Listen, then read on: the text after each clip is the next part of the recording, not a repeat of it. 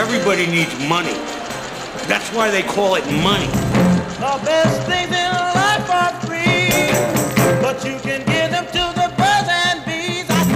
From Fool Global Headquarters, this is Motley Fool Money. It's the Motley Fool Money Radio Show. I'm Chris Hill. Joining me in studio this week from Million Dollar Portfolio, Jason Moser, from Motley Fool Income Investor, James Early, and from Motley Fool Pro and Options, Jeff Fisher. Good to see you as always, gentlemen. Good to see you, Chris. We've got a couple of stocks hitting all-time highs. We've got one consumer brand making a couple of bold moves. Motley Fool CEO Tom Gardner is our guest this week, and as always, we'll give you an inside look at the stocks on our radar. But we begin this week with radio@fool.com, our email address. Question from Brandon in Grand Rapids, Michigan. He writes, if the Fed raises rates, how will that affect the price of stocks, if at all? And James, the Federal Reserve released a statement on Wednesday signaling that it could increase rates in June, and the Dow index promptly shot up about 300 points. Yeah, well, it's an interesting question Brandon asks. Let me first back up. The Fed said they're going to have patience now raising rates, or they removed the word patience, excuse me. They're going to have less patience, which means probably in the next meeting or two we're going to see some microscopic hike. I mean, the secret thing about economics is nobody has any idea what's going on, so everyone just tests and learns in small increments. The key point, three key points. What does this mean at a time when the U.S. dollar is already high relative to just about every other currency, and also no other developed country is really paying very much? And then I guess some other point that I forgot, but this is an unusual time. So I think that's why we're seeing an unusual market reaction. And I think this is going to be something that's going to play out over a couple of years rather than 6 months to a year, as we've seen with prior rate hikes. And the fact that we're still, everyone else is paying nothing. And I think that's why the U.S. still looks so good, and perhaps why stocks aren't panicking like they normally would be. Jeff, what do you think? I'll add a few more key points. As interest rates affect behavior, of course, and that can affect the stock market. When it costs more to borrow, that means there's less money in circulation, generally speaking, so people may spend less, and that may affect earnings. Companies may borrow less and spend less to grow, and that may affect earnings as well. So the other point is higher interest rates on treasuries and bonds make those a little more attractive, relatively speaking, than they currently are compared to stocks. And so in the past, the interesting thing, there's a new study from 1966 through 2013 where during times of increasing interest rates, stocks gain less than 1% annualized. And the reason for that is... That doesn't sound good. No, it's not good. They gained about 12-13% annualized during times of rates going down. But that said, when rates start from a very low level, as they are right now, and very gradually go up, that's when stocks still do all right. And the reason being is that suggests the economy is strong because rates are going up, and the economy is getting stronger because rates are going up slowly over time. So, as James said, nobody really knows, but there is good reason to be a bit more defensive on the stock market when rates are going up. Yeah, and to Jeff's point there, we are coming off of a very historically low base here. So with rates this low, and with the fact that they are going to ratchet them up ever so slowly, I'm sure. I think there's still, the stock market is still going to be the place where the best returns are for the foreseeable future, and that's why I don't think we're seeing any major panic today. But with that said, it really is. There's a big priority on making sure that you have your money in these quality businesses that you can trust even in downturns. Yeah, because it's earnings growth that will ultimately drive stocks. Yep. Starbucks is in the headlines for its new marketing campaign called Race Together. The idea is to encourage customers to talk about race relations in America, but that is not why shares of Starbucks are hitting a new all-time high this week. For the first time in a decade, Starbucks is splitting its stock 2-for-1. The company will also begin testing a delivery service later this year in New York City and Seattle. Jason, let's take these one at a time. Your thoughts on the stock split? Yeah, we perpetually say that stock splits really aren't material, and this is really no different case. They're going to split their shares. They're fun, though. They are fun. They are fun indeed. It creates a lot you of... You own twice as many shares hubbub, now. And you own twice as many shares, but the pizza's still the same size, right? But this was certainly something that Howard Schultz was taking shareholders into consideration when he thought of this. He said, hey, listen, our shareholders get really excited when we split our shares. So, hey, guess what? We're going to split the stock. And consequently, shareholders are excited, and that's just fine. But it doesn't change the fundamentals of the business. This is still the same company it was yesterday, and it'll be the same company tomorrow. It is the same company, although I have to say, as a longtime shareholder, the delivery service testing surprises me a little because for so long, Starbucks really tried to establish itself as the so-called third place. You've got your workplace, you've got your home. They want it to be the third place. And if now they're delivering, I'm wondering if that undercuts the third place idea slightly. Perhaps it could, but I don't think the delivery initiative is going to be as widespread maybe as some might think it will be. They're taking this from two different approaches here. So the one that they're going to pilot in Seattle is actually going to be partnered with Postmates, which is an on-demand delivery company that has a presence in 12 states and the District of Columbia here. And so this again is going to be what they test out in Seattle. The second one is the Green Apron delivery service, which is more focused on dense urban areas. This is actually going to be something that rolls out first in the Empire State Building in New York City, and this is going to involve actually a Starbucks barista on site in the building. And so it doesn't sound like this is going to be something where they try to leverage existing Starbucks infrastructure. This is going to be something entirely different. Now, whether this results in a little Starbucks store in the Empire State Building that has sort of a streamlined menu of offerings, that remains to be seen. But it's certainly much more focused on sort of that office building demographic as opposed to something more widespread. Just to ask the obvious citywide. question, I mean, a cup of Starbucks coffee is only what expensive as it is. It's $3 or $4, something like that. I mean, does it make sense to have somebody deliver that, and then you got to give them a tip, right? I mean, you're not going to give them 20 cents. You got to pay them another $3 because you came all the way over to your floor 72 of the Empire State Building, wherever you're at, right? I mean, I'll deliver to you, James, for $3. Well, and it's the old adage, right? Time is money, and so I suppose they're striking this initiative out in areas where individuals really value their time down to the minute, where an elevator ride maybe is a bit too much to ask for, and they're willing to spend that little extra for that delivery. But yeah, to your point, James, we don't necessarily have too much of a problem just moseying down a couple of flights of stairs and walking to the Starbucks across the streets. I'm not sure it would play out in an area like here. New York City, far more crowded, far more populated, a lot of money flowing out there for sure. So maybe that's a more ideal place to start. And again, I don't think this is something that you would see all over the place. What do we think of this Race Together initiative that Howard Schultz, the CEO, has introduced? Because in some corners, he's getting credit for good intentions. I mean, he was quoted as saying, if I, looking at race relations in America, if I ignore this and just keep ringing the register, then I become part of the problem. On the other hand, there are some people saying, look, I just want my coffee. I'm not looking to have an in-depth conversation with a barista who I don't know. And it's hard from a business standpoint to see any sort of upside here. I would fall on the latter of what you were just saying there. I don't want to go into a Starbucks and talk about race relations. It's just not my bag. It's not what I'm looking to do. And so, interestingly, I wonder if this isn't going to play out by people saying, maybe I don't really want to go to the Starbucks store if it's going to be this sort of awkward silence when I get my coffee and I see that they've written Race Together on it. Now, with that said, I mean, Schultz is notorious for using his position as a platform to reach out to the country and create more awareness regarding certain issues, and I admire the intent here. I think that the intentions here are good, but maybe he's just gone a little bit too far with it. Perhaps just the ad in the paper is enough, or passing out stickers at the store for people to be able to take that conversation further, and most importantly, elsewhere. Because I don't know that you want a bunch of belligerent coffee drinkers, stuck at a Starbucks for 2 or 3 hours debating race relations, because I just don't see that ending well. Yeah, certainly his heart is in the right place, and the cause is good. I don't think any of us would dispute that. But what's just entertainingly bizarre is who he's picked to do this. I mean, the baristas are some of the busiest people on earth running around. I mean, the only way it could be worse is if you did this with toll booth operators or emergency medics or someone who just doesn't have time to stop and have a long conversation about this, like a thorny issue. It's almost intriguing to me. Yeah, that's all I was going to add was I think Schultz and company are asking the wrong people to do this, and I think it's a reach for them to ask this of their employees. Mixed third quarter results for Oracle. Revenue for the business software maker was flat, but they raised the dividend 25%. And Jeff, the cloud business does seem to be growing nicely. Cloud is growing nicely from admittedly a small base, but it's growing sharply. Bookings are up more than 100%. Revenue, which is comes in over time on a monthly basis, is up more than 30% on cloud, that is.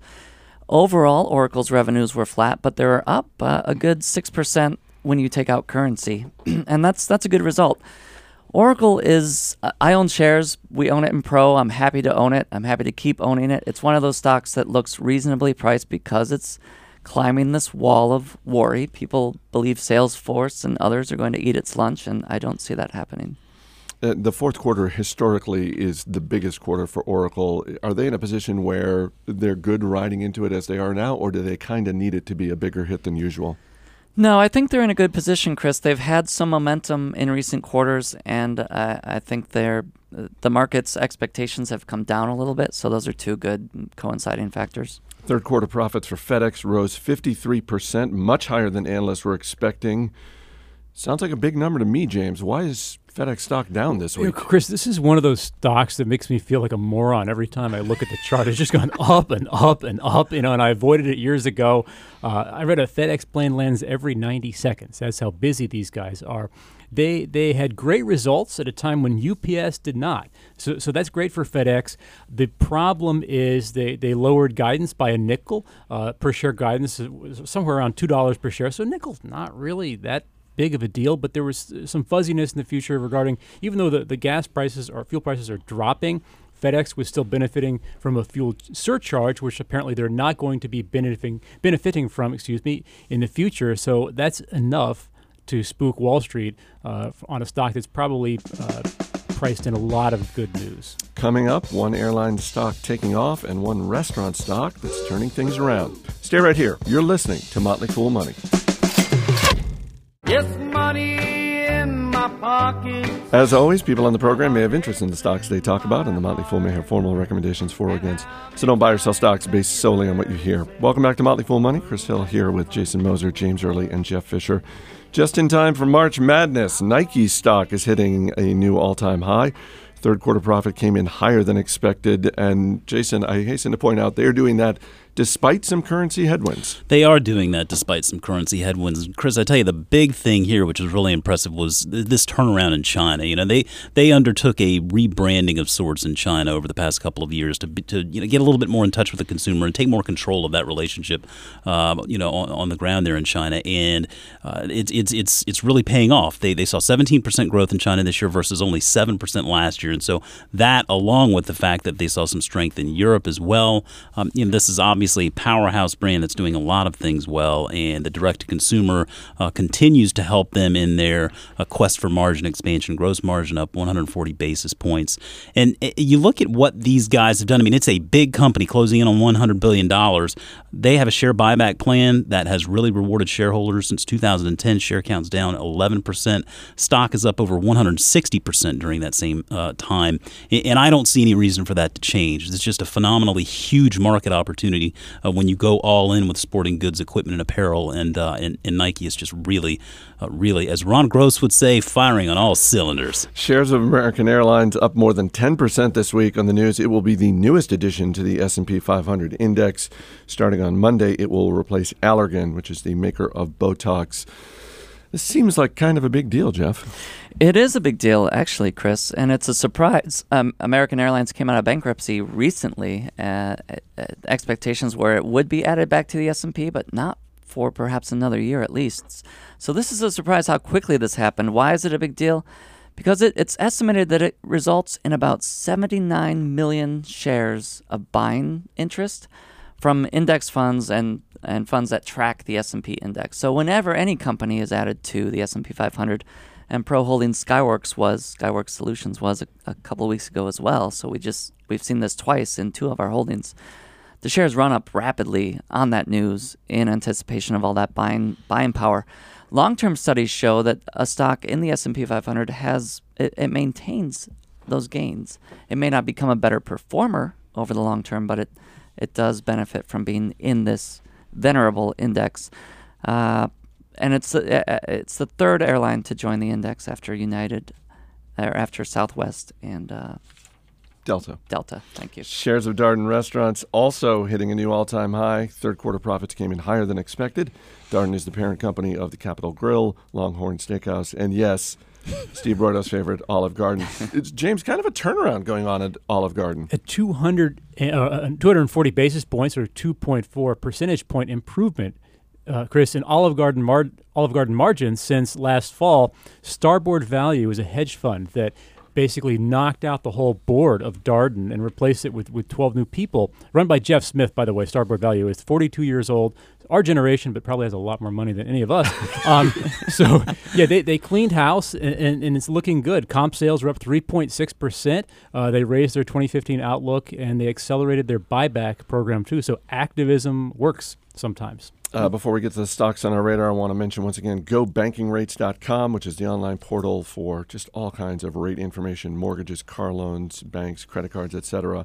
Motley Fool Money is a finalist on their list of the best financial radio shows and podcasts.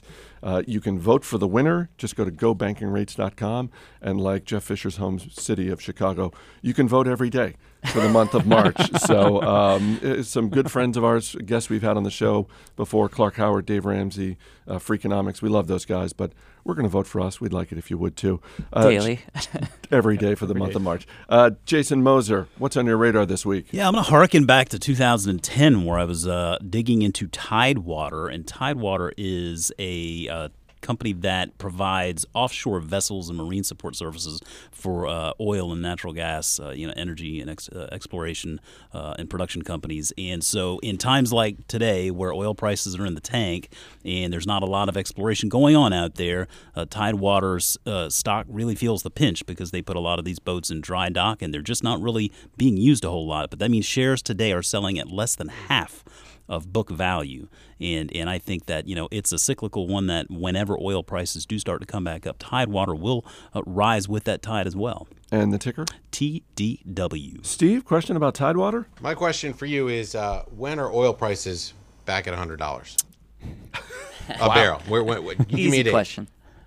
February 23rd, 2016. Write it down, Steve. Ooh. James Early, what's on your Going radar? back to Copa Airlines. This is a Panamanian airline, much more, actually the most profitable airline in the world by profit margin. It pays its staff 11% of its sales compared to 30% of sales in the U.S. And $500 million of Copa's money was trapped in Venezuela when Nicolas Maduro, the madman president who changed the words of the Lord's Prayer to instead of Our Father to Our Chavez, he moved Christmas to November 1st, and he implemented a Barbie doll price cap of $2.50, so it would be affordable to everybody. Anyway, he decided not to let Copa take out $500 million, so that's depressed the stock price, but they can still use that money for expenses, and they're still a very profitable airline. And the ticker? CPA. Steve? How do I know I can trust these people, James?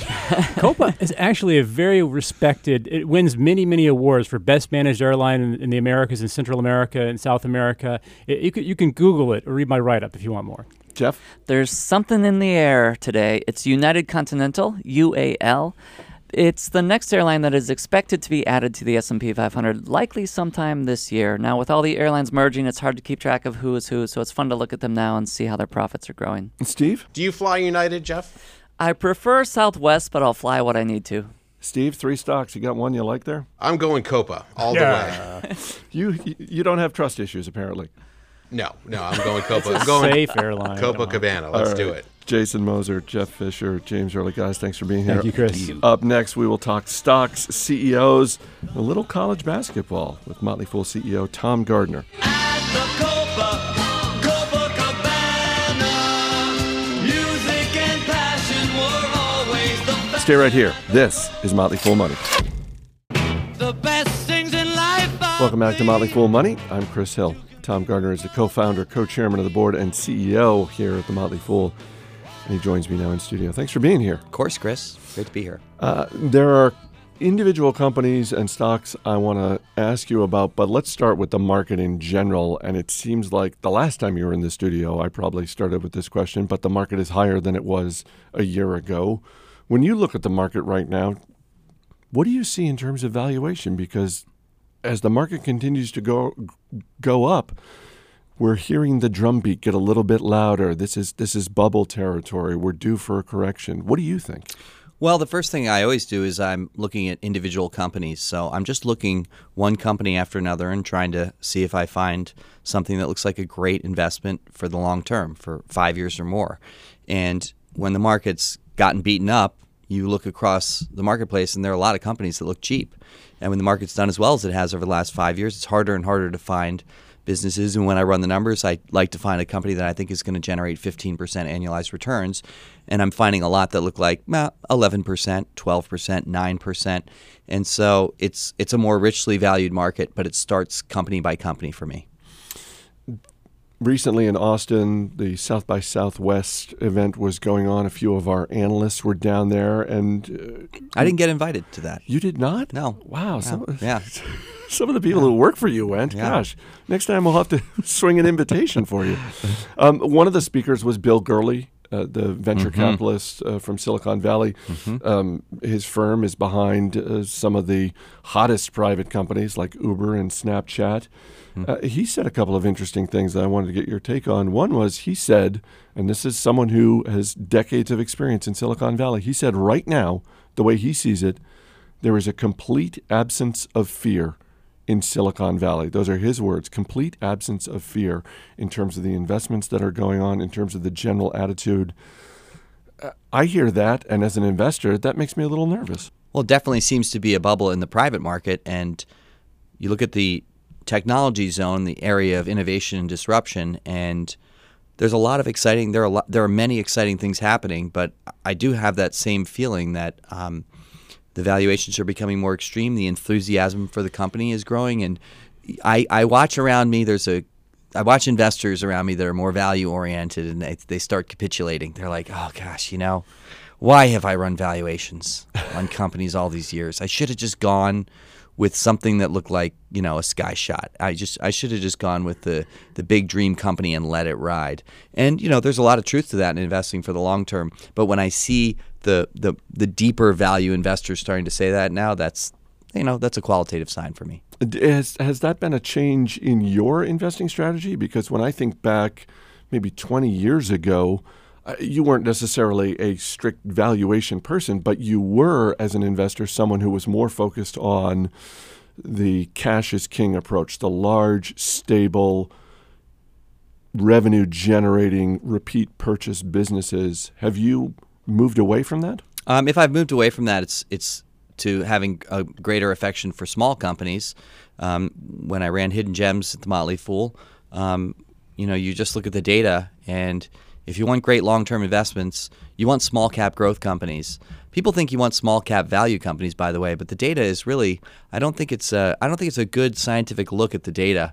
The data of small-cap value, you have to remember those studies are rebalancing those portfolios every year. And when a company is no longer a small cap, you don't get credit for it. So if you get a great small-cap value, which my father calls for these types of businesses, duck in the water analysis. Like, it's a duck. It goes in the air, it's coming back down to the water. Then it may go underwater, and it's going to go up in the air at some point, and it's going to come back down to the water. That's not what Amazon did. That's not what Netflix did. That's not what Middleby did. That's not what great growth companies do. And so small cap growth is the best place for long-term investors, but the valuations are richer, and so you either have to accept that you're going to take some hits here along the way, and it's going to be more volatile, and you're just going to have to lengthen your holding period, or you keep some cash on the sidelines. You're listening to Motley Fool Money, talking with Tom Gardner, CEO at the Motley Fool, also the lead advisor on our Motley Fool One service. You mentioned the Everlasting portfolio. Let's talk about some of the companies that are in it and a couple that are not in it, and let's stick with Facebook. It's the single largest holding that you have in the portfolio right now. It's about 10% of the portfolio.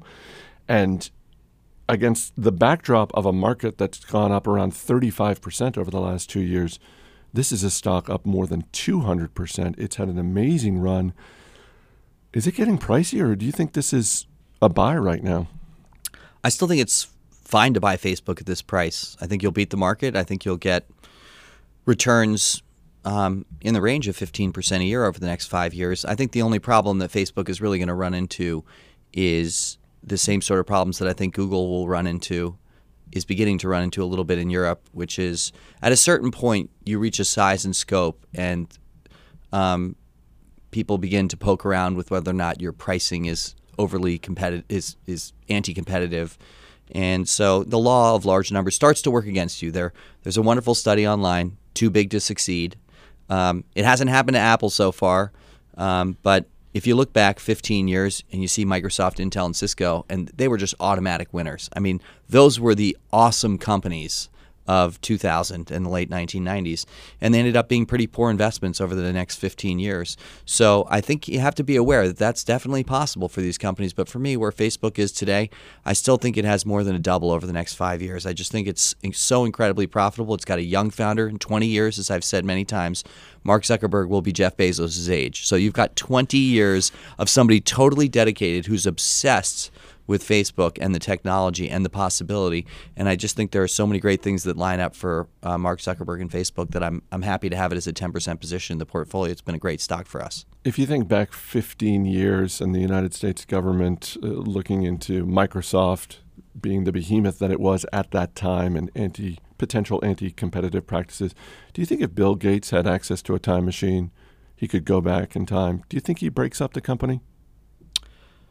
I think if you let him go far enough back, then right before we began the taping, we were talking about the I Hate Christian Laettner program on ESPN, and we're both Hoops fans, both going to enjoy March Madness.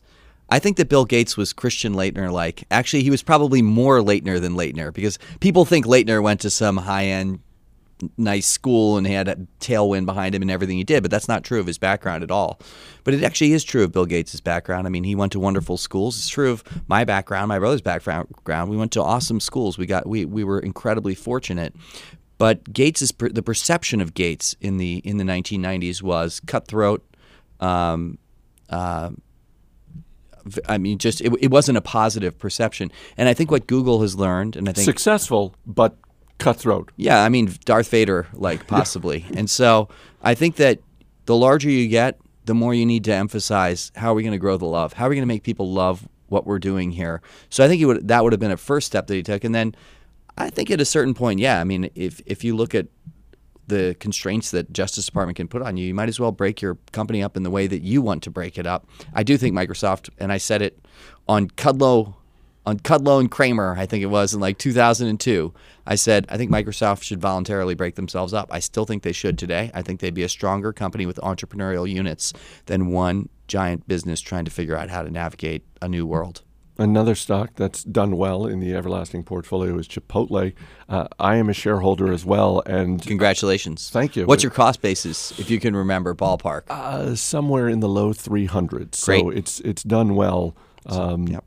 And yet, when I look at the business and how it is being run by the co-CEOs, Monty Moran and Stephen Ells, certainly the way they handled the recent incident they had with pork supply, and they just took I look at an incredibly well-run business, and it has been that way for years. And so anytime I see a company like that, my mind goes to, okay, where is the vulnerability?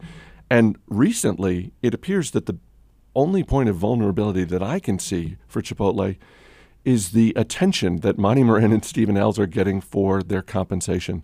They are incredibly well compensated, and you can argue that, hey, the stock has done really well.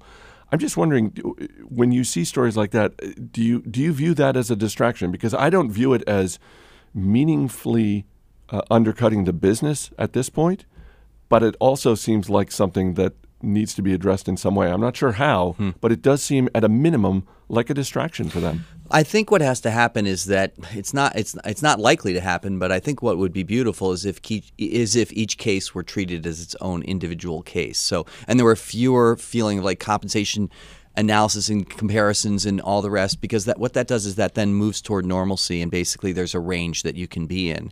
There's a wonderful book coming out by Laszlo Bock, who's the head of the people team at Google, and one of the chapters of the book is entitled Pay Unfairly. And what Laszlo and Google have created at their company is, hey, if you excel and you're passionate about what you're doing and you're creating tremendous value, and there's a record, there's a performance track record, and it's very evident that you're an all-star, Google will pay you unfairly. You could be a developer with the same job description on the same team as another developer, and you're making 15 times more than the other person. The other person's making $175,000 and you're getting paid $2 million. You know what? That's exactly what happens on professional sports teams. So, and those are such highly competitive atmospheres, those sports teams. And they know, I mean, the marketplace is very pure and clear in those situations. And so the same should be happening for public market CEOs. What happens is they all get lumped together and everyone's like, oh, CEO, executive compensation is completely And you know what? In a lot of cases it is. But when you have an outlier that's created an incredible business that's winning for all of its stakeholders, the default setting should be to overcompensate the winners, to pay unfairly in favor of them. So, my vote as a shareholder is in support of the executive packages going to the companies that I see that are serving all their stakeholders in such a delighting way and so successfully. And so in the case of Chipotle, I would be voting very strongly yes in support of comping them in the way that the company's proposed. Let's stick with the food industry. This is not a stock in the Everlasting portfolio. It's only recently become public, and that's Shake Shack. Came up on last week's show. They recently reported their first quarterly report as a public company. What do you think of this company? It's only got about 65 locations. Obviously, the growth opportunity is there in theory, and yet I'm lacking for things in my life, but options on where to get a really good burger is not one of them. It's interesting. I feel like hedging my answer, but I'm going to take a stand. I'm going to say Shake Shack's going to be a winner. I think it's got a great brand. I think the concept is very well defined. I've gotten to know Danny Meyer. He's an awesome restaurateur. He's an awesome person. I would recommend reading his book, Setting the Table, for anybody who's interested in either the restaurant business or just business and entrepreneurship in general. It's a fantastic book. I think that the financial story is solid for Shake Shack.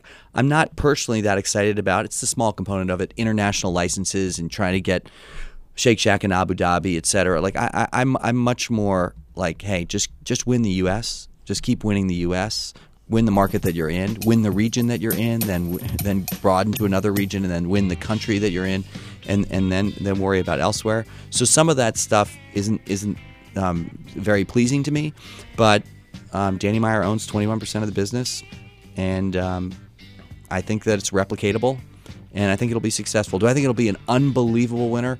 I don't think it'll be an unbelievable winner, but I think it's going to be a market beater. Coming up, more with Tom Gardner. Stay right here. This is Motley Fool Money.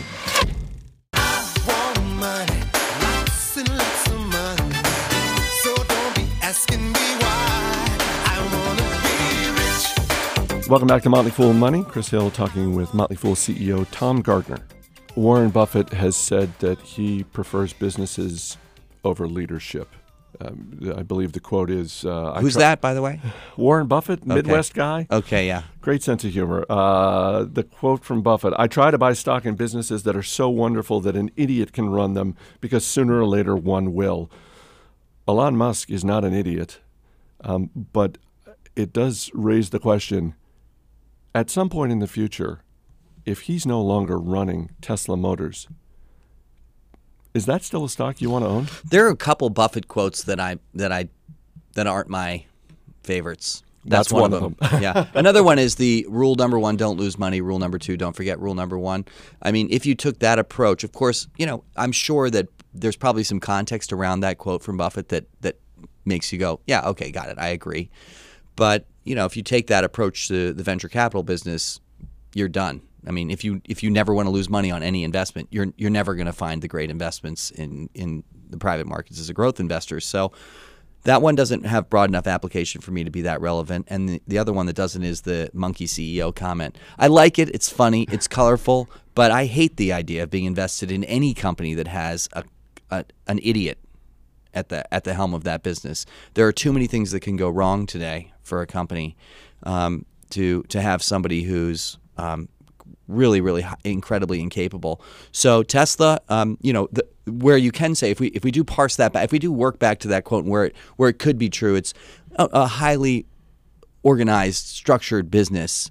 I think Costco right now is like a machine. By the way, I love their founder and CEO, Jim Singal. I love Greg Jelinek, their present CEO. I don't think either of them are monkeys, but I think they've got a system, a replicatable system. So you could get somebody more monkey-like in that, and the machine would continue to run.